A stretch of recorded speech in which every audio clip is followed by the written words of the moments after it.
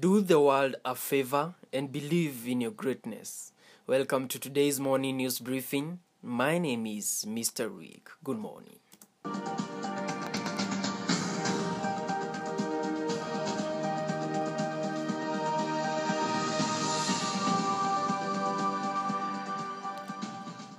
BBI signature tune, that is what is on the standard this morning. Meet us at the ballot in the clearest signal yet that Kenya is now headed for a contested referendum. Raila, accompanied by CSS Matiang'i and Wamalwa, meets Western governors and declares that collection of signatures starts this week. But Ruto's allies decry a rushed BBI process. That is page 6. COVID-19 is clearly ravaging our nation with alarming increases in infections and deaths. We should stop everything and mobilize every human, material and financial resource to fight it. That is what the Deputy President William Ruto tweeted yesterday. Alarm has neglected medics' call for strike. That is the top part of the newspaper. COVID-19 left to fight a killer pandemic without adequate PPE and compensation. Doctors, nurses and clinicians give strike notice. The story is on page 8. Fees dilemma as CS calls talks on school calendar. Stakeholders to confront challenge of new dates compressing 2020 and 2021 lessons and the fees. That is page 2. Revealed scandal of 500,000 ghost pupils. That is the Daily Nation this morning. Matungu MP's last moments. That is also in the newspaper, the Daily Nation newspaper. That is what we have in our newspapers this morning. And going into our headlines, doctors issue 21-day strike ultimatum as union loses 10 members to COVID-19. Doctors have given the government 21 days to ensure the plight of medics and other healthcare workers are resolved, failure to which they will call for a nationwide strike. The doctors under the Kenya Medical Practitioners, Pharmacists and Dentist Union now want the government to provide standard and adequate personal protective equipment to all healthcare workers in all healthcare facilities, including private. MP Shah appoints Dr. Tosif Din as Chief Executive Officer. The board of MP Shah Hospital on Sunday announced the appointment of Dr. Tosif Din as the Chief Executive Officer effective immediately. Dr. Tosif brings close to 2 decades of diverse experience in finance and health management. Until her appointment, she held senior positions at the hospital, including the finance department, as the head of finance and later as the Chief Operating Officer. Veteran radio presenter Leonard Mambo Botella was on Saturday finally discharged from the Nairobi South Hospital after President Uhuru Kenyatta settled his bill. Botella, who was admitted at the facility on October 29, 2020, had by Friday accumulated a bill of 1,105,498.78 Kenya shillings, according to a letter by the hospital's human resource manager, Stephen Mutavi. 38 students have tested positive for COVID-19 at Kabarnet Boys High School. This is according to Baringo County Commissioner Henry Wafula. The 38 boys tested positive on Saturday, November 14, and have been isolated within the school. On sports, Kenya laws in Comoros to leave AFCON dream in tatters. Kenya's Harambee Stars lost 2-1 to Comoros Sunday evening in Moroni to leave their quest of grace in the 2022 Africa Cup of Nations finals to be hosted in Cameroon hanging by the thread. The outcome means Kenya must garner maximum points in the 2 left matches against Egypt and Togo and hope that the other matches go its way to have the remote possibility of making it through the showpiece. And on international news, millionaire preacher Shepherd Bushiri flees South Africa before trial.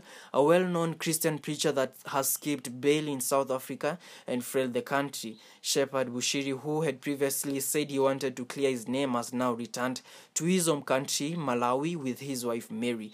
Earlier this month, they were released on bail after being charged with fraud and money laundering.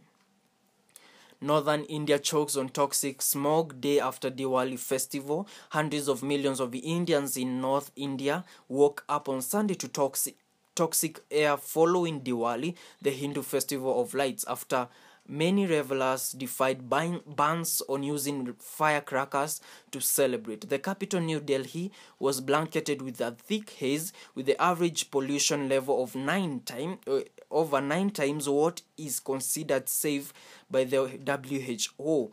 Delhi's chief minister had banned the use and sale of firecrackers ahead of Diwali, but the policy has been difficult to implement. And in the United States, Joe Biden has spent these early days as president-elect pleading with Americans to pay attention to the relentless surge of COVID-19, with deaths averaging more than 1,000 a day in the past week, as President Donald Trump continues to ignore the deepening crisis and touts the promises of yet-to-be-approved vaccines as his panacea. Donald Trump has seemingly acknowledged for the first time that his Democratic rival Joe Biden won the U.S. presidential election, but also reiterated his unsubstantiated claims of widespread election fraud. He won because the election was rigged. That is what Donald Trump tweeted. Despite losing the November 3rd election, Trump has so far refused to concede. And those are the headlines this morning. My name is Mr. Rick. Have a wonderful day.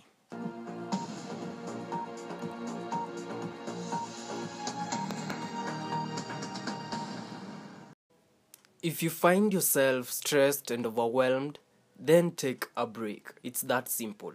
Welcome to today's morning news briefing. My name is Mr. Rick. Good morning.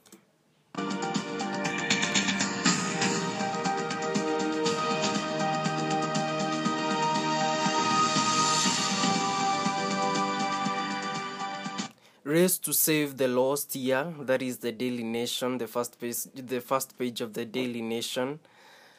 Tuju, we want Uhuru at helm of Jubilee after 2022. And in terms of that, in terms of the headline, Race to save the lost year, on education, some 1.9 million learners to sit KCPE and KCSE examinations. 2023, this is the year in the month of January when regular school terms are expected to resume. What new school calendar means, that is the Standard newspaper this morning. On education, candidates to sit final exams in March, new academic year to start in July. Parents face back-to-back fees deadlines as ministry pushes to make up for lost time. You will find that story on pages 6 and 7. Farmers launch coffee yogurt, that is page 19. Ruto hosts MCAs in new wave of BBI talks. Still on the Standard newspaper, Deputy President meets ward representatives at his current home a week after cancelling rallies due to COVID-19 surge. The story is on page 4. Inside Nairobi's baby buying ring, that is page 2 and 3 of the Standard still. A BBC investigation reveals how babies are being stolen and sold for as little as 45,000 shillings by a cartel targeting vulnerable mothers. And in our headlines this morning, President Kenyatta calls for peaceful resolution of Ethiopia conflict.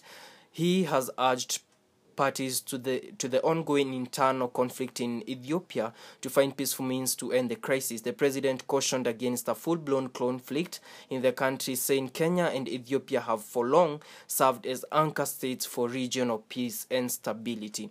Deputy President William Ruto has said the country is headed to a lose-to-lose outcome from the Building Bridges Initiative BBI unless the hardline position taken by some of those steering the process is relaxed. He regretted that the costly 2-year product had turned out to be highly controversial and with so many glaring gaps.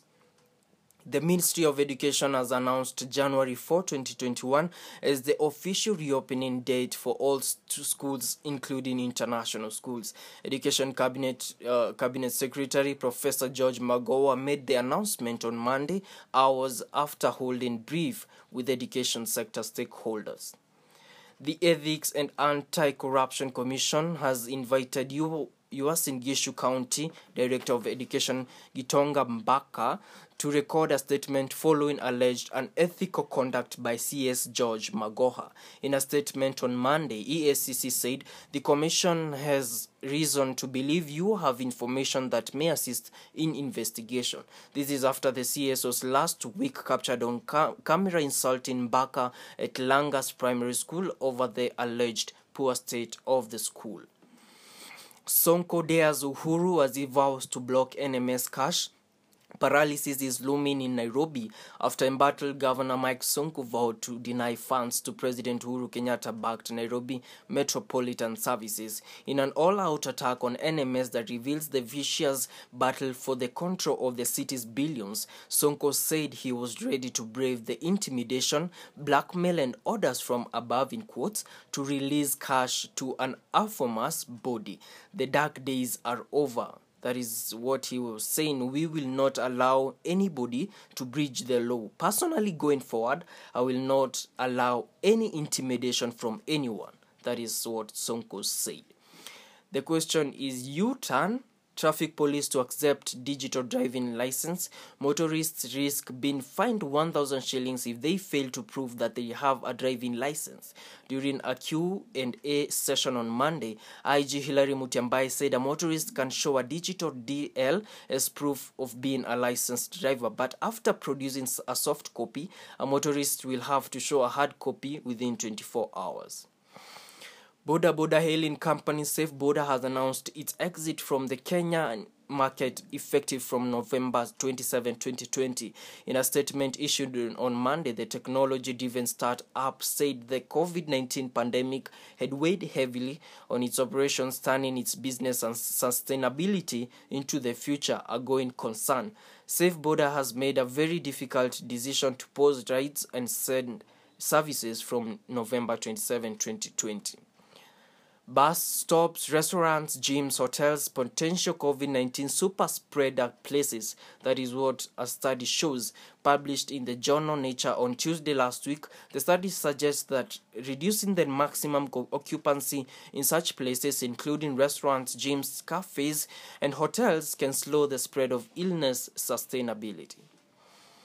A new vaccine that protects against COVID-19 is nearly 95% effective, early data from US company Moderna shows. The results come hot on the heels of similar results from Pfizer and add to growing confidence that vaccines can help end the pandemic. Both companies used a highly innovative and experimental approach to designing their vaccines. Eswatini Prime Minister Ambrose Lamini has tested positive for COVID-19 and is self-isolating at home, he said in a government statement on Sunday. Lamini is asymptomatic and feeling well, he added. The landlocked South African nation, formerly known as Swaziland, was among the last in the world to record a COVID-19 death in late April. Elon Musk's personal fortune rockets after eventful week. After an eventful week for tech entrepreneur Elon Musk, his personal fortune has shot up by more than $15 billion, that is €11.3 billion. On Monday, it was announced that his electric car company Tesla has been accepted into the S&P 500, a major US stock market index. This comes after his rocket company SpaceX sent 4 astronauts into space. On top of testing positive for COVID-19, Mr. Musk is poised to become the world's third richest person. And those are the headlines this morning. My name is Mr. Rick. Have a wonderful day.